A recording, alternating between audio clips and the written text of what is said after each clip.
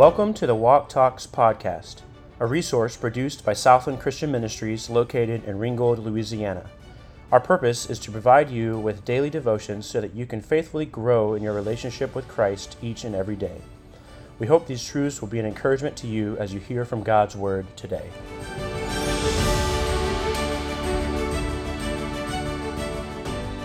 Hey, thanks for listening today to Walk Talks, a podcast from Southland Christian Ministries. This is Mike Herbster, and I hope you're having a great day today, and I hope that this simple podcast can be a great challenge to your life as you meditate on the truth from the Word of God. We want to talk about a man in the Bible by the name of Job. Now, what's the first thing that comes to your mind when I say the name Job? Maybe it's the word trials, hardships, struggles, evil. When you think of the life of Job and what he teaches us, it demonstrates that humans are often unaware of the many ways that God is at work in trials and hardships in our lives. It prompts the question in a lot of people's lives, and even in my own, why do these bad things happen to good people? Have you ever asked that question? Have you ever wondered about that? It is an age-old question, and it is difficult to answer because God's ways are past finding out. But for us as believers, and in Job's life demonstrates this, that we know that God is always in control, and no matter what happens, there are no coincidences with God. These things are not happening by chance. So Job knew, and we should know, that God was on the throne and in total control. Though we often have no way of knowing why terrible things happen, why hardships come. I've heard it said that you're either in a trial, coming out of a trial, or about to go into a trial. Trials are an absolute necessity of our life, for God shapes us and forms us into gold through the trials and sufferings of our life.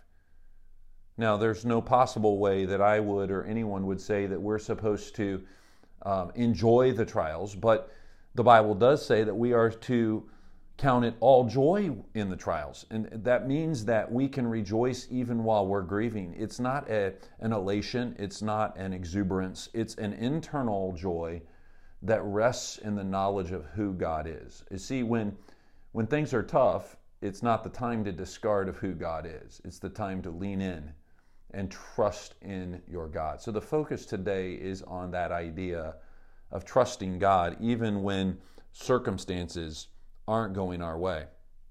So the book of Job gives us a glimpse behind the veil of what's earthly to that which is heavenly. Remember, God is always working the eternal with what is happening in our lives earthly. I genuinely mean this. If you're going through something tough in your life right now, may God grant you the peace that passeth all understanding. May God give you the ability to trust His sovereignty and His control and know that this too shall pass, and that God is the rewarder of those that diligently seek Him during these trials, and that we would live and learn to live like this great man Job. Now, we don't have time to delve into the entirety of this book. It's a phenomenal book. I would encourage you to study it verse by verse.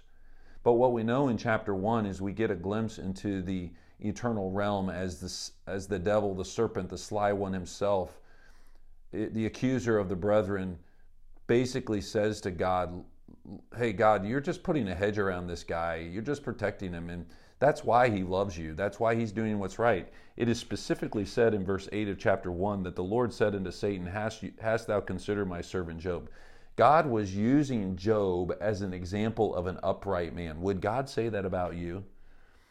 There is none like him in the earth, a perfect and an upright man, one that feareth God and escheweth evil. He hateth evil. He stood upright to do the right thing. He had an awe and awareness of the presence of God in his life. This is the Job pre-trial, but also what was causing him to be a man that allowed God to set him up as a testimony before the devil himself. What made him that man was what made him in the trial. What allowed him to go through the trial was the fact that he was a man that was already walking with God. He was already eschewing evil. He was already fearing God, and he was an upright man. We know the story. God allows Satan to bring great trial into Job's life, trial that's way beyond any trials that we've ever experienced. I mean, death of his kids, all of his livestock gone, his life totally wrecked. And in the second chapter, we know that Satan comes back and says, well, he hasn't cursed you yet, but that's because you haven't touched him physically. And then God says to him again and reiterates it in chapter 2, verse 3, and the Lord said unto Satan, hast thou considered my servant Job, that there is none like him in the earth, a perfect and an upright man, one that feareth God and escheweth evil, and still, listen to this phrase, and still he holdeth fast his integrity, although thou movest me against him to destroy him without cause. All of this came against Job by the hand of Satan as trials that God allowed, suffering that God allowed into his life. And in it all, it is said that he held fast to his integrity. That's one of my favorite phrases in the Bible. You know, it's so often that we have little tiny things that cause us to lose our integrity. We have a relationship issue where somebody frustrates us and we think it's this big trial, and all of a sudden we lose our cool and we get angry and bitter. We have a flat tire on the side of the road going to some event that we're ready to get to, and we get angry and frustrated and upset and all out, bent out of shape over something simple like a flat tire. Even much more significant trials that oftentimes derail us spiritually. A loss of a loved one, an illness, losing a friend, all kinds of different trials that can come our way, financial difficulties. But can we go to Job? There's an intentionality of this book, the oldest book in the Bible, that is given to us to relate to the fact that we have not experienced the great trials that Job experienced, yet in all of it, the Bible says, verse 22 of chapter 1, in all this Job sinned not. Get this, Job sinned not when he lost everything, nor charged God foolishly. This is a tremendous challenge to our lives as we begin a new year and as we go day in and day out seeking to walk with God, recognizing that hard things are going to happen and that evil is present in the world, and trusting God in spite of it. So I want to draw our attention to this verse in Job chapter 13, verse 15, which is one of my favorite verses in the book of Job, where Job speaks and he says, though he slay me, yet will I trust in him. Do you have the confidence in the character of God enough that you can pray that prayer? God, though you slay me, though you bring things against me, though you seem in a human way to hurt me, though trials come my way, whatever you want to bring my way, I will trust in him. That is a powerful prayer that Job was able to pray even in the midst of this significant suffering.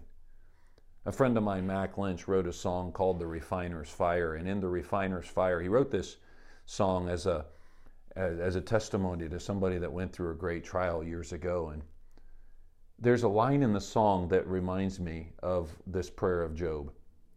And it's the line that says, O Lord, feed the fire, God's refining fire. As I heard that years ago as a college student, I remember tearing up thinking, Lord, am I at a place spiritually in my life that I'm actually willing to pray, Lord, whatever you need to do in my life to make me more like gold? I want you to do that, whatever it is, as hard as it is, whatever you need to do to shape me, break me, mold me, and make me. Oh Lord, feed the fire, your refining fire. This is the attitude that Job had. Did he like what he was going through, humanly speaking? No. But he never lost his integrity. He stood faithful to God. He realized that God was shaping him and molding him and taking him through hard things to make him a better person. This is not to take away from our natural grief. This is not to take away that hard things are still hard and that we're not supposed to necessarily enjoy hard things. We're supposed to trust. We're supposed to not get angry and bitter, but we're supposed to acknowledge that God is doing something that's beyond our control, that's out of our sight, and our faith needs to be in Him. And perhaps the greatest lesson we learn from the book of Job and the life of Job is that God does not have to answer to anyone for what he does or does not do. And this experience of Job teaches us that we may never know the specific reason for these hard things and the suffering that we go through, but we must trust in our sovereign, holy, righteous God, that his ways are perfect and past finding out. And since his ways are perfect, we can trust that whatever he does and whatever he allows is perfect in our life. So I don't know what you're facing today and what you might face tomorrow, but can we all acknowledge from the life of Job that we can learn to pray, Lord, feed the fire, do whatever it takes in my life so that I don't lose my integrity. Help me to stand faithful in the hard things. Though you slay me, yet I will trust in you. I hope that can be a challenge to your life as you meditate on those thoughts from the life of Job.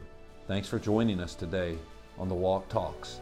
These are lessons that we can learn to live as we seek to walk with God. Have a great day.